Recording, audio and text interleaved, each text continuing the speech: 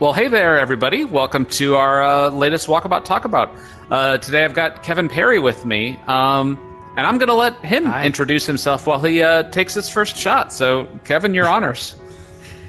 Yeah, my name is Kevin Parry. I'm a stop-motion animator and visual effects artist, having previously worked on a number of animated feature films, and the last 5 years have been making animation and visual effects on social media.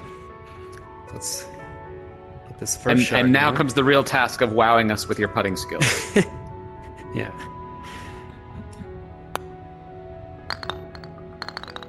Ooh, nicely done. Ooh, very nicely done. And by the way, this is Kevin's first time playing this course. He wanted to try out one of the new ones, so I'll try going one of the other ways. I feel like I'm at a bit of an advantage here, but you're still going to smoke me, which is going to be very embarrassing.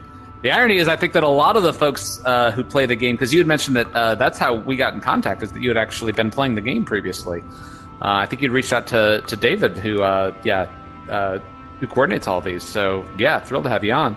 I'd love to find out a little bit about how you got started. Stop motion is such a unique industry, and it's kind of small. It's had some kind of a rebirth over the last little bit, but just how did you get into the industry? Yeah, so I studied animation in college, and it was a program that really focused on like old school paper and pencil animation, like flipping pages. Okay. And I was really into the animation side of it, but it became pretty obvious I wasn't good enough at drawing or the technical side to do CG. So I had one class of stop motion, and just moving a puppet and not worrying about drawing or anything technical just let me be an animator, basically, and not worry about anything else. So I really took to it, and it was just kind of the one thing that I stood out from everyone else at when graduating. So kind of made a conscious decision to do that as well. Yeah, and just what school is that you mentioned? It's called Sheridan College. Okay, that's Toronto. Yeah, it's one of the big animation ones that's been around for quite a while. Yeah, it's been around since the 60s. It's kind of like the Cal Arts of Canada. Mm-hmm. Yeah, there's only a few that have been around for that long. I don't even know if VFS was around for that long. So you mentioned that sort of like you're less on the technical side of things, but just looking at a lot of the videos that you're posting, it seems like a decent number of them are using a lot on the visual effects side of things. How much do you find yourself sort of like going between more traditional techniques and like the newer digital stuff? Honestly, all my visual effects are masking. It's like 99% masking, and that's pretty much all I know. That's my one trick. And I learned that from stop motion, from erasing rigs and comping animation together. Oh, that makes total sense. Yeah, why that would be a skill that, of course, you'd have that in your wheelhouse. Just thinking about the rig. So, it's a very old school approach to visual effects, where I'm just filming footage and then just masking various takes together. Yeah. So, why I would actually love to get sort of like. Because, I mean, I've played around, but I've never done stop motion professionally. I bet a decent number of people listening probably haven't been very exposed to it. Oh, hey, I know what I'm doing. I'd love for maybe you to just give sort of like a little overview of the stop motion process, and maybe just sort of how it's a bit different from, maybe other types of animation that people might be more familiar with. Yeah, so most animation, hand-drawn or computer, is keyframe animation, where you're picking your key poses and then in-betweening, and then you can reiterate as many times as possible, or as many times as you want. And you can tweak things endlessly, basically until you just decide to stop. Then stop motion is straight ahead, so frame 1, frame 2, frame 3, all the way through, with rarely the ability to go back or undo anything. So you really have to plan ahead and know exactly, you have to start a shot, and then 200 frames in, you have to be at a certain mark or a certain position exactly. So yeah, it's much different in that sense. Oh yeah, totally. And also because you're actually photographing everything, if anything moves at all, like even if like one of your lights blows, or you really can't even do it in an area that is sunlit because it takes so long to do it, that the light will change and really affect the look of it quite a bit too. So yeah, you really have to control the environment. So my studio, the windows are all blacked out, and then you have to account for, is the temperature going to shift? Is my table going to sag overnight? Things like that. Mm-hmm. Lots of gluing gear down to the floor, and just making sure everything's secure. Mm-hmm. So you've kind of shifted because well, actually, why don't we do just a little bit of history? Because I know you mentioned that you were doing a decent bit of stuff on the studio side of things. I know you've been focusing more on doing your original stuff, and you've been doing a lot of social media and a lot of like your own commercial work and everything. Yeah. How did you start off though, just sort of like learning all that stuff? Like, what was your first sort of like professional gig coming out of school?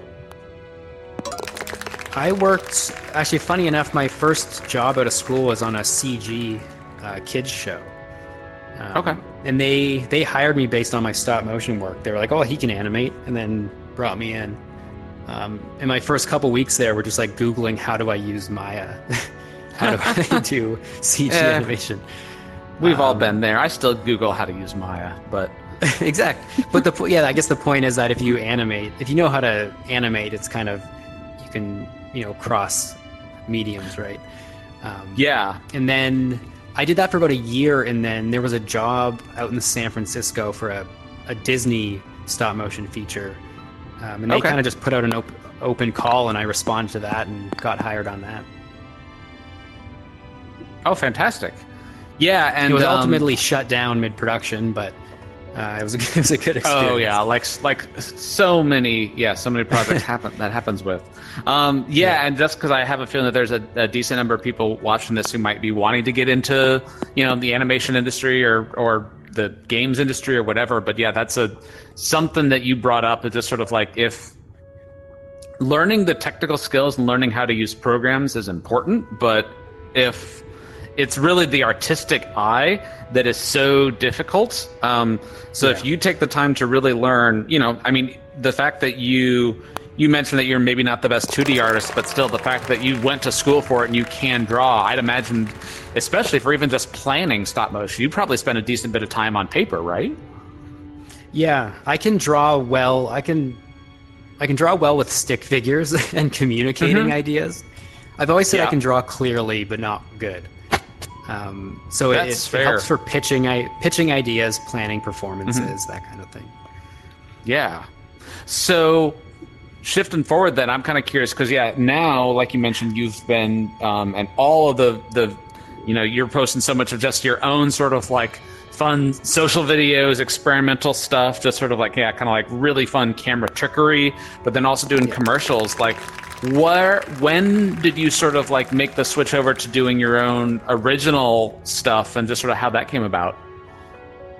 Yeah, I got into it, I think, because stop motion features take so long, and you're on one film for about 2 or 3 years. So I just needed an outlet to make quick videos on the weekend. Just spend a day making something and then getting it out there, because you're under wraps on a film for so long. So I think that was my initial kind of motivation, and then just started slowly building up an audience to the point where I was getting offers to do brand stuff and commercials, and that coincided with wanting to get back here to Canada. So we moved back, and I just kind of jumped in full time on the social media stuff. That's cool. And so then do you work, you've got your own studio, so you pretty much entirely work out of Toronto. So you're not necessarily traveling around working at other people's places. And do you work with other people? Do you have any like additional animators for like any of the commercial stuff that you do? No, it's all me. And I kind of designed it that way. I think the brand that I kind of lean into is concepts and ideas that are made by one person. Yeah, so I don't try to. Yeah, I don't try to take it any larger than what one person can do. That's super cool. Yeah, and it makes a lot of sense, and especially that, like, just looking at all of your stuff. And by the way, is it kevinparry.com? If anyone wants to check out your stuff, it'd be good to mention your URL. .tv. Okay. And your name tag has how to spell Parry, so exactly. Parry.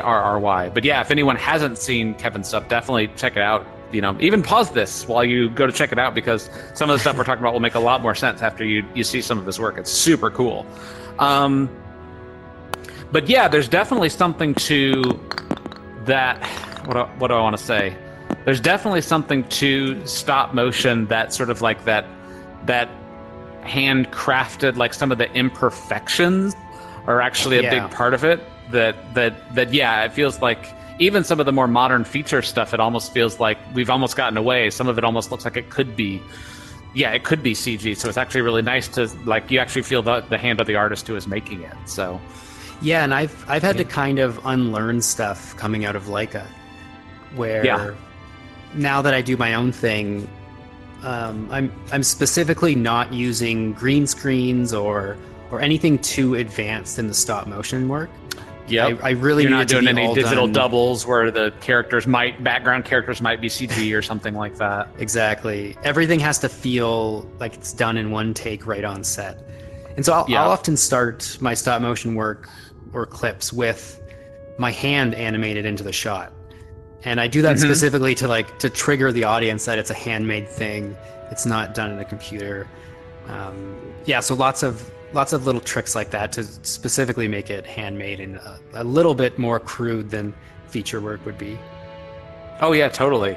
Well, also one of the things that's very different that you're doing now is that, I mean, none of the stuff that you're doing is what I would necessarily consider like traditional character animation. You're not actually building sort of like a puppet rig and doing it. It's almost all you're either doing it with your body, or it feels like you're able to assemble sort of like the different pieces that you need. Are you really having to do a lot of rigging, or even like, does your hand sort of provide the rig as the kind of the creative solution to that?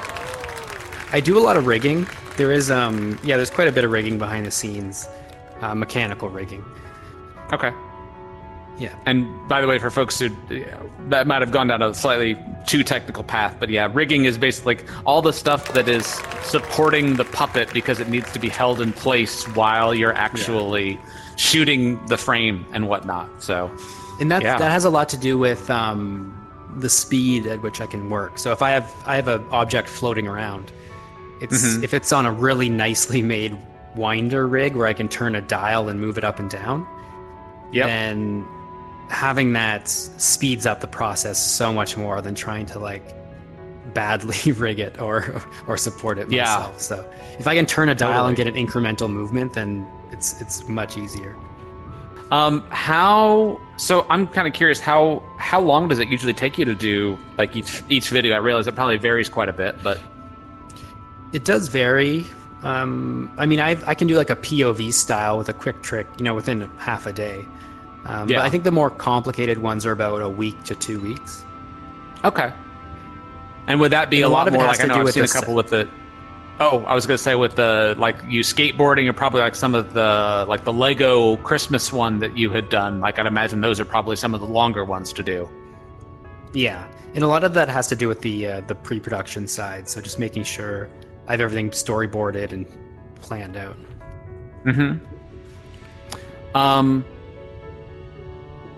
So I would also be kind of curious, and again, I just know that a lot of folks who tend to listen to these are often wanting to get into the industry. Do you have any tips for people who are wanting to do that? Or I know you mentioned that you had gone to Sheridan. Is that still what you would sort of going to a place like that? Do you still think that's like the best career path for people, or do you have any insight? I know that's always one of the most popular questions.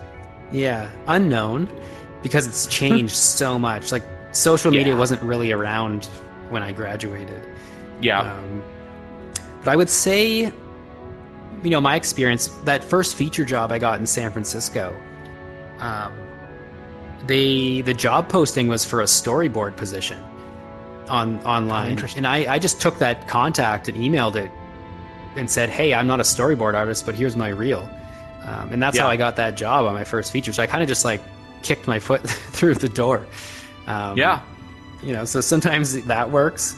You kind of have to just, grab the reins on your career and make your own opportunities sometimes.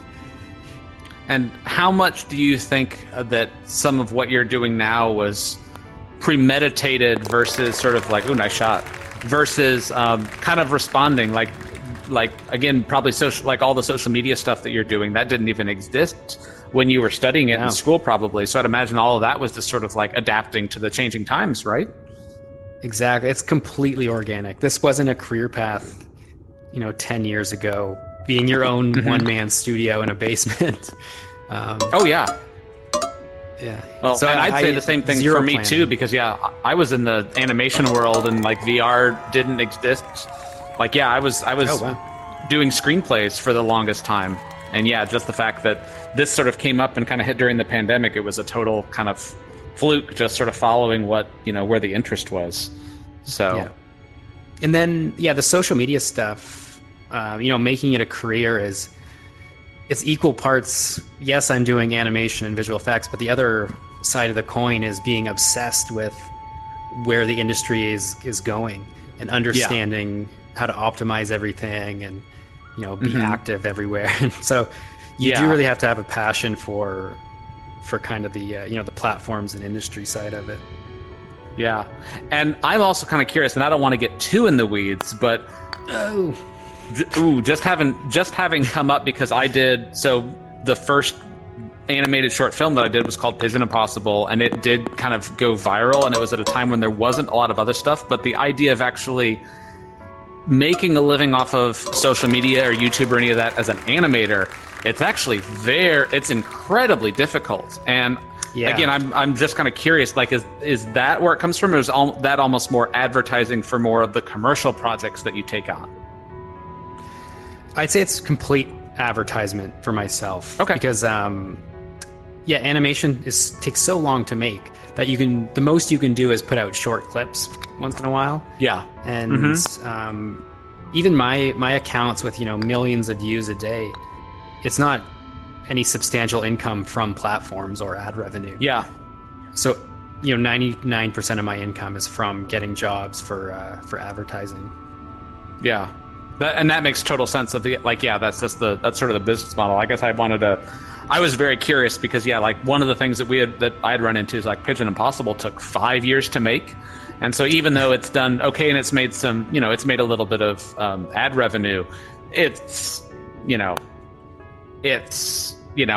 think the actual rate for that would have been so incredibly low just off of the actual the ad money on YouTube or whatever. But of course I got lucky, and of course I missed the gimme putt. It's okay. I really wanted you to win this last hole. That feels like the nice host thing to do. I'm going to be very disappointed if you missed this, though, so no pressure. Nicely done. There we go. Well, awesome. Well, thanks for playing around and letting me pick your brain. I hope everybody found it. Got something out of it. If people want to contact you, anything that you want to plug or anything at all? You can check out all my social media accounts are at Kevin B. Parry.